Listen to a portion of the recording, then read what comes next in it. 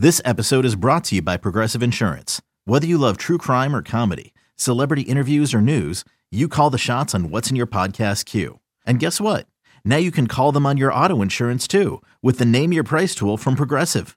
It works just the way it sounds. You tell Progressive how much you want to pay for car insurance, and they'll show you coverage options that fit your budget. Get your quote today at Progressive.com to join the over 28 million drivers who trust Progressive. Progressive Casualty Insurance Company and Affiliates. Price and coverage match limited by state law. Welcome back to the MLB.com Ballpark Dimensions podcast. My name is Mike Petriello. I'm a writer and researcher at MLB.com. I am not joined by Matt Myers today because Matt is off on a well-earned vacation, but in a little bit, Michael Clare is going to join us. Michael is an MLB.com colleague, but most recently he has been literally traveling the world, all over the planet, to find baseball in new and interesting countries. He's going to check out the WBC, and I'm really excited to talk to him.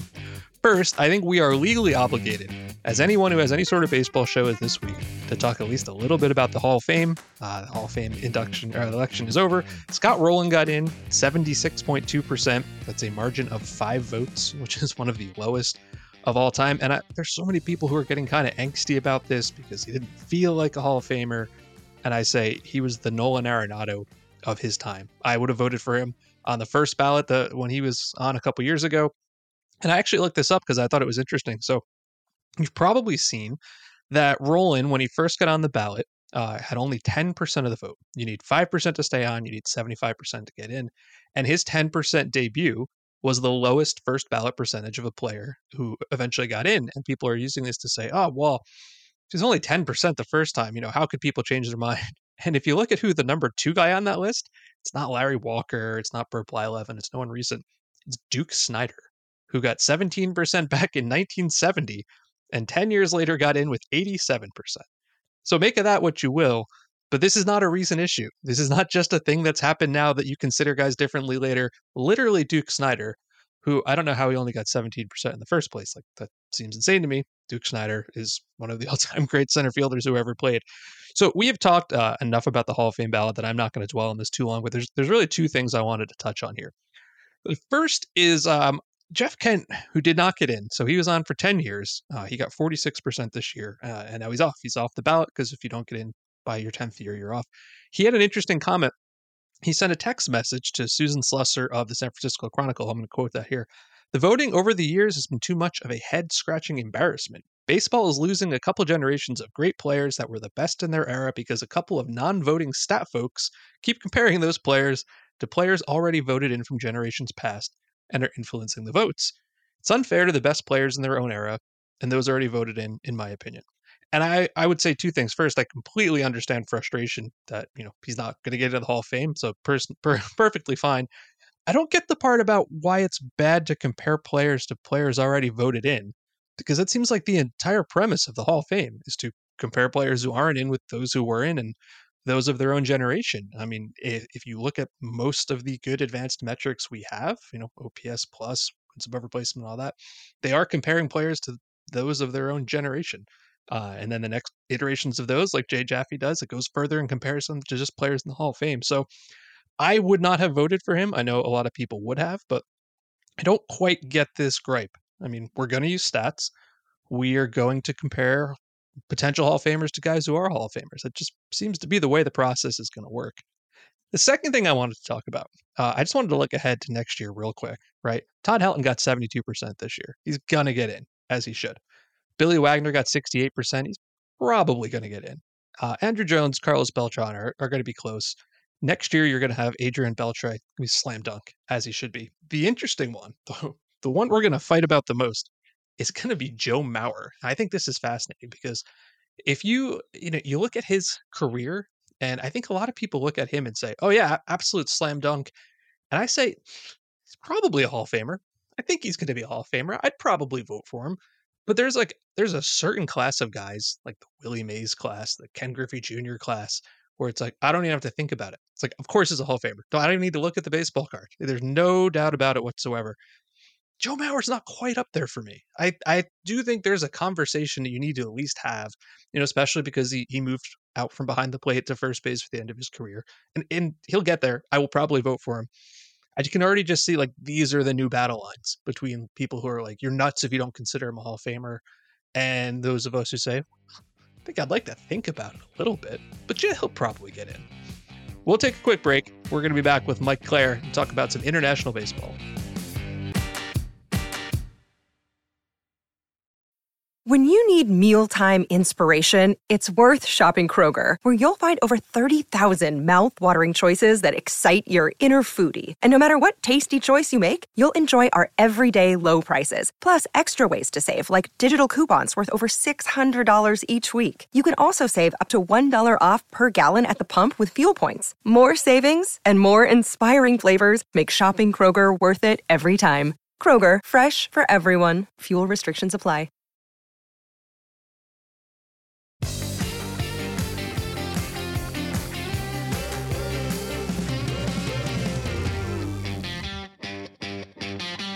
We are back on the Ballpark Dimensions podcast. I'm Mike Petriello, and I am joined by my friend, colleague, neighbor, bandmate, all sorts of things, Michael Clair. Mike, hi. There's like 1,000 different things I want to ask you, but mostly you've become like the foremost international baseball traveler, I think, of the baseball world. Let me just make sure I've got all this right. Last year, you were in South Korea, Mexico City, and London for the Home Run Derby X. Then you went to Germany for the World Baseball Classic qualifiers. That was last year. This year, you've already been to the Czech Republic for the World Baseball Classic training camp, and then London for London Series prep. And then later this year, you're going to go to Tokyo and Miami. And despite the fact that you live like 3 blocks away from me, I think I see you more like on Zooms from the other side of the planet than in my neighborhood. Is that all correct? Yeah, it's insane when you say it like that, especially, I don't think anybody says I'm going to Prague for baseball, and that's what happened. And yeah, it's wild that we have a better chance of seeing each other over this essentially Zoom right now than actually in our neighborhood. It's been wild. And you said like foremost international. I don't want to take that from JP Morosi. I think that's still his title to lose. But if he wants to get in the ring and fight, I'm down for it. Sometimes I think, and I say this despite of where we both work, that when we say baseball, we maybe too often mean Major League Baseball, when there's like baseball all around the planet and all around the globe. So when you think about these countries you've been to, like, yeah, baseball's huge in Mexico, baseball's huge in South Korea, no doubt about that.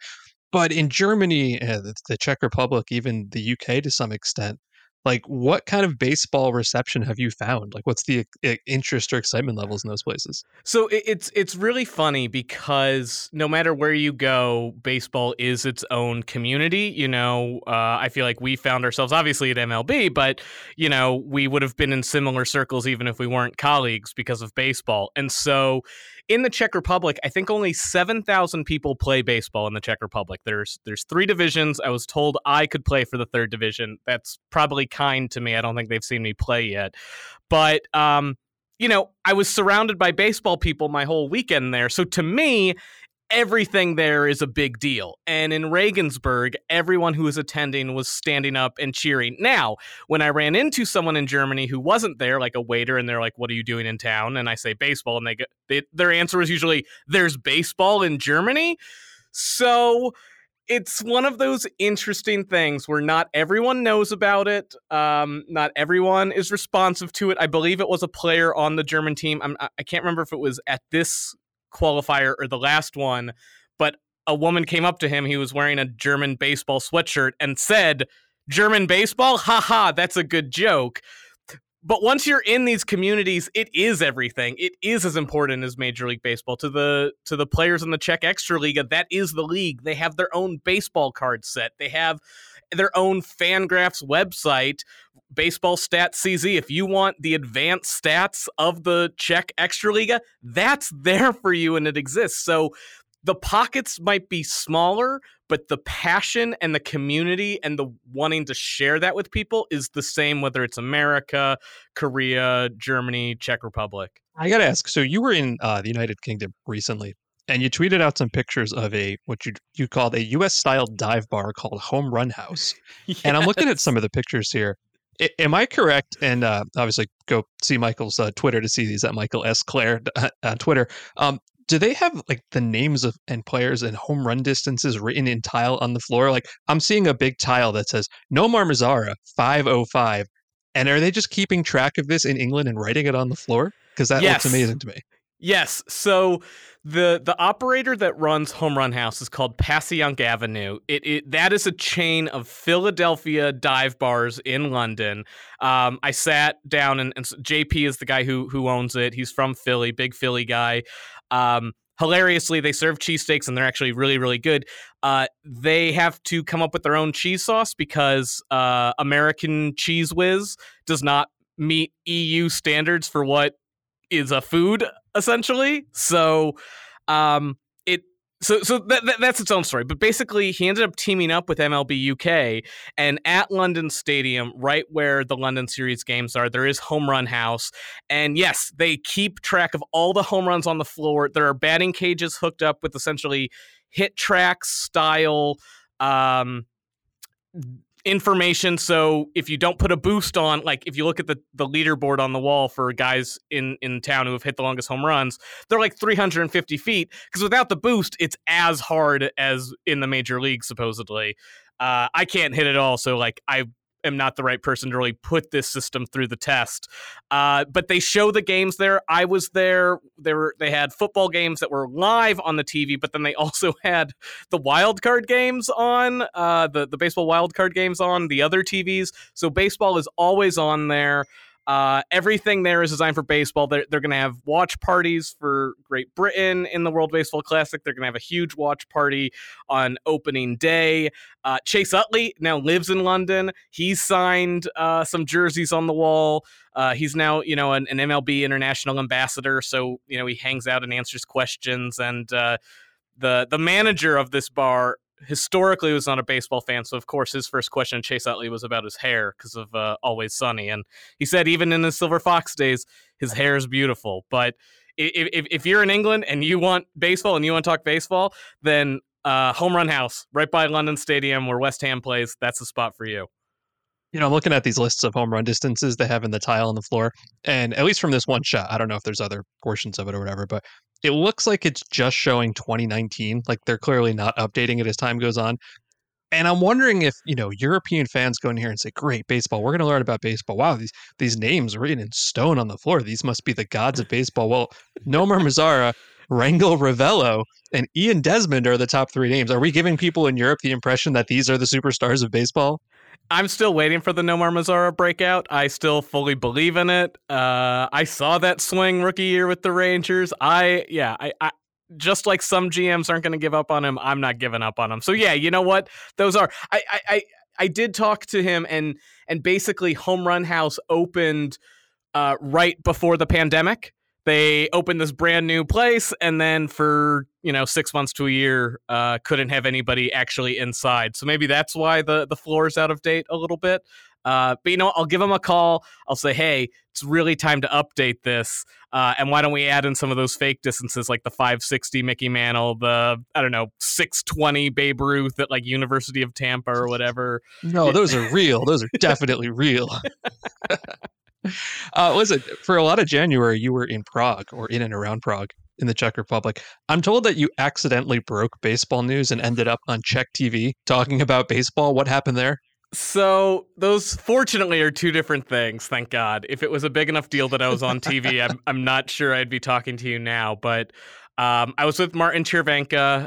If the name is familiar to you, he is the biggest Czech baseball star in at least 70 years. The last Czech baseball player to reach the majors, I think, was 1952, but that is actually technically now Slovakia, so there's a debate over is that player Czech or not. Červenka got to AAA. He was on prospect list for the Orioles and the Mets. He came so close. Recently, he returned to play for Eagles Prague. That Peter Zima is the captain of the Czech national team. His parents founded that club. And at the end of the year, they made an announcement right before I got there that he was going to switch teams, but there had been no announcement for what team he was going to. In our conversations together, he mentioned who he'd been practicing with, so I just assumed this was public information and said, I'm with Martin Chervenka, Czech national team player and star catcher for Tempo Praha, the other major Prague team. Turns out that was not public information yet. And I felt terrible, listen, Ken Rosenthal's do it, and that's just not what I was interested in. And, hopefully that I didn't ruin the big team announcement that's going to come from Tempo. Because that'll be super exciting. I think that's his childhood team. And then Czech TV just was there while we were covering one of the training camp days for the Czech national team. And, it was interesting to them that Major League Baseball wanted to come out and be with these guys who aren't major league players. And that's, kind of the point, is that even though we are MLB, we understand that baseball is not just Major League Baseball. There's Japanese professional baseball, Korean professional baseball, Cuban professional baseball, Czech semi-pro baseball, and it's a big deal to have baseball in all these places. On your way home from the Czech Republic, you went to the UK, as we just talked about the bar, because you were helping to prepare for this year's, I guess it's called the London series, right? The Cubs and the Cardinals will be playing there in June. Did you get to go to the London Stadium at all? Because this is where the Yankees and Red Sox played a couple years back, and my main memory about that is like the 950 home runs that were hit in that series. And I'm just curious, when if you looked around, what did it look like? Did it look like a place that the ball would fly, or what does that feel like? So it is weird. So I was there. There was a big walkthrough that weekend. One thing I don't think I ever realized is when you have a baseball game at a stadium like this, it's not just the field that has to change. There are clubhouses and locker rooms you have to build, and there has to be a place for press to go and MLB support staff. And the place that families usually sit isn't going to work this time around. Where do they, there's a whole infrastructure you have to set up. You have to figure out how you're going to bring lockers in. This was my first time seeing a Premier League dressing room. You could fit half an MLB clubhouse in there, or the away clubhouse at Fenway. Like, it's very small. So they have to find a different place to put all these guys and all the coaches and everything that are coming. So that's the first thing that surprised me. I was like, oh yeah, it's not just the field that's changing. The dimensions are going to change a little bit this year. I'll have I spoke with Murray Cook, who does the field building for all our locations. I'll have a story with him coming up, but the field dimensions and the field direction is going to change a little bit. I think we're going to add dozen or so feet to the outfield wall, which again is something you have to sit down and figure out what seats can move at West Ham. Where can home plate go? And if home plate moves, where's the foul line going to be? You have to build all these things. And not only is that the consideration, but how is the turf going to work? How is the ball going to bounce on the turf? We're coming in here for a couple weeks. We have 2 games, but it has to, they have 18 days to build it, and they have to figure out how to turn it into an MLB quality field in that time. The work they do it with this and the terms they use, I'm not in front of my notes, so I can't tell you any of the terms. I didn't realize turf and turf objects was such a minefield of data and information to go through. I'm going to go back to last year for a second. You traveled to Korea, Mexico, and London for Home Run Derby X, which, if people don't know what it is, it's basically bringing the most exciting part of baseball to a community that doesn't know the ins and outs. It's like, hey, let's see people destroy baseballs, and that's super cool. And there were former major leaguers and everything. But there are also people who participated who are not former major leaguers, or in some cases not even baseball players at all. Were there any athletes who really stood out to you in those travels as someone who's like, wow, that person can really swing? Yeah, so it was really interesting. Every team was made up of a former major leaguer, a player from that country. So in Britain, it was young players from Great Britain's development system. In Mexico, it was minor leaguers with Mexican heritage. I believe the Red Sox players, Dominican and Manuel Valdez. In Korea, it was former Korean stars, some of the biggest names ever. But and then the fourth was a women's baseball or softball player. And the wild cards, that was the name for the content creators that had never played baseball before. There was a speed skater, Yoongi Kwak, who has the biggest thighs I've ever seen and is a silver medalist, but he couldn't hit the ball more than 100 feet because he never got the sort of timing right. This was a great way to show that like baseball is incredibly hard. You have a guy who his body is made for sports. He has amazing athletic ability, but because he hasn't spent 25 years of his life training for this one very specific skill, he can't get his body to figure it out. I think Johnny Gomes said that he wanted to try speed skating in Korea to show people that, like, I can play baseball, I can't speed skate. Yoongi might not be able to play baseball, but he can do something I can't do. So that is just like one of those things, a reminder that baseball is so hard. Two of the players that stood out the most, that were the most surprising, I think, were Erica Piancastelli. She is a professional softball player. She plays her year in Athletes Unlimited in America, and then she plays professionally in Japan, and she's on Italy's softball team. She was the MVP in London. Her swing, her ability to put bat on ball was amazing. And then Jocelyn Alo, who people might know as the all-time NCAA home run leader in softball or baseball. She was a softball player at Oklahoma. She's now professional at Athletes Unlimited. She hit the longest home run in any of the parks, in any of the events. Nick Swisher didn't. Johnny Gomes didn't. Jocelyn Alo did. Yeah, it was unbelievable. She has got more power in her swing than I've ever seen. So I think the best thing about Home Run Derby X, and there was a lot of cool stuff, was seeing that, yeah, these talented women are not just talented ball players, but they are some of the most talented ball players that ever stepped on the field.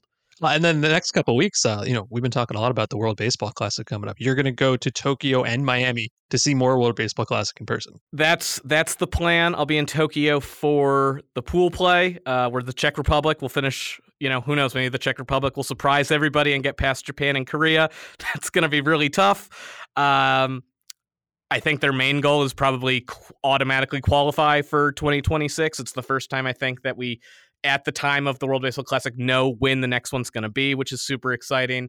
Japan and Korea are two favorites for this thing. You look at Japan's roster, and it is just absolutely loaded. Beyond Shohei Ohtani, Roki Sasaki, nearly back-to-back perfect games. We've got the reigning NPB MVP winner at third base on the team, Seiya Suzuki, Yoshida, who just joined the Red Sox, Yu Darvish. Like, Japan has won the first two events and finished third the last two times, and I honestly have a hard time seeing who can beat them. And then, I'll head to Miami for quarterfinals, semis, and finals. And I've always been a World Baseball Classic fan, but it seems like this is the year that all the big name players we want are signing up and taking part. So yeah, Myers and I have been talking about this a lot the last couple of weeks. We're like getting pretty jazzed to actually watch this. It's been so long since we've had one. I can't believe one's actually coming soon. Claire, Michael, thank you so much for your time. Make sure you follow Michael S. Claire on Twitter and at MLB.com, and occasionally playing in the Subway Ghosts here in Brooklyn with me once he's in town, which, clearly he never is. We'll be right back on the Ballpark Dimensions podcast.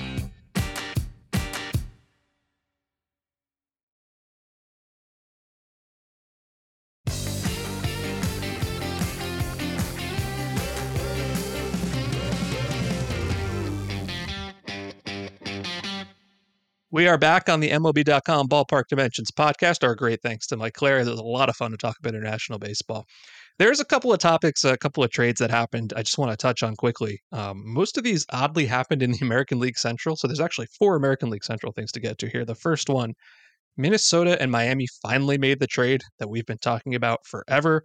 Minnesota traded Luis Arraez to the Marlins for starter Pablo Lopez and a couple of minor leaguers in Jose Salas and Brian Jorio. And I got to say, I don't love this for Miami.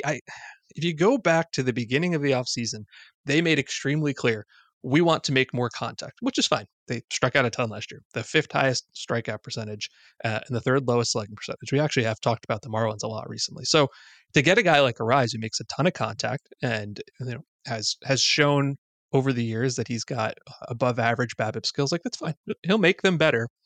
It just seems to me like they kind of went out and said, we are going to get batting average. Everything else be damned. And I kind of think that's how you end up talking yourself into a trade like this, because there's some ripple effects here. Luis Arraez is never a great defender. And the Twins seem pretty clearly like, it's not a good defender. He's had some knee problems. It's like a first base DH type for us. Well, the Marlins are going to play him at second base, and they're going to move Jazz Chisholm to center field, which I don't mind that much. Chisholm seems extremely excited about it, open, and good for him, and that's fantastic. But now you're going to have Arraez at second. and I don't know, Joey Wendell at shortstop. And that's a below average at best defensive middle infield, which I'm not so sure about that. I like it a lot better for the Twins, not only because Lopez is a good pitcher, but because they got a couple of interesting hitting prospects for it. But, this was a trade that was always going to happen. I like it for the Twins. I actually like 2 trades for the Twins. So this is the second AL Central topic. They traded for Michael Taylor from Kansas City, who's going to be a center fielder. He's not a big name, but if you have followed Michael Taylor, who has been a guest on this podcast, actually, phenomenal defensive center fielder, like elite, top 5 in the game. He is going to be a perfect fit here because Byron Buxton, who's great, is very rarely healthy. Last year, he played 92 games. He's only played about half the game since 2016. And when he was out last year, they had to play Gilberto Celestino, who wasn't that great. And if you think about a defensive outfield with Taylor, Buxton, and Max Kepler, that's phenomenal. That's so good. And I like it for the Royals, too. Taylor turns 32 in March. He's going to be a free agent. They're not going anywhere. They don't need a defensively oriented 32-year-old outfielder. So I like that one. But I didn't like the next one so much. So here's the third thing that happened in Central. The Royals traded shortstop, I guess in name at the moment, Adalberto Mondesi to the Red Sox. Mondesi has been around for so long that he played for Kansas City in the World Series, which tells you how long ago this has been. He actually made his debut in the 2015 World Series, but he's still only 27. So only played 100 games one time. He's had problems with his shoulder, his groin, his hamstring, his oblique. Last year he hurt his knee, you name it.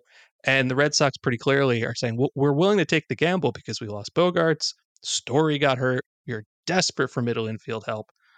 And all it cost them was Josh Taylor, who turns 30 in March, has 102 career innings, did not play last year in the majors because of a back injury.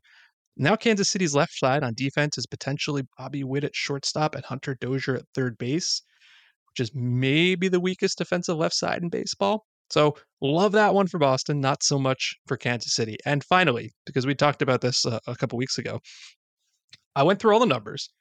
We did the research. We tried to figure out what the new dimensions at Comerica Park will mean for the Tigers. Now, we've talked a lot about how deep it is and what's going to happen. I wanted to share some interesting numbers with you here. Since StatCast began tracking in 2015, there have only been 24 batted balls projected to go 420 feet or more that ended up being outs. 15 of them were at Comerica. 6 were at Coors. 1 was a Giancarlo Stanton laser beam in Miami.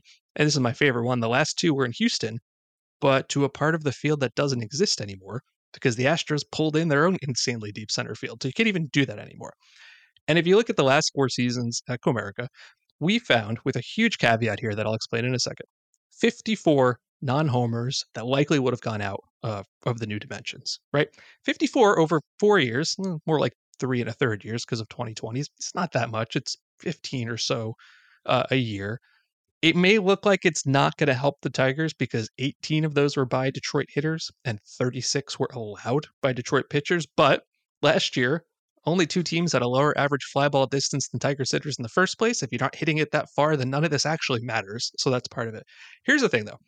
If you look at those 54 non-homers, 38 of them were hits, mostly doubles, couple triples. 16 of them were outs. But 7 of those outs were robbed home runs. They would have gone over either set of walls, except there were outfielders there.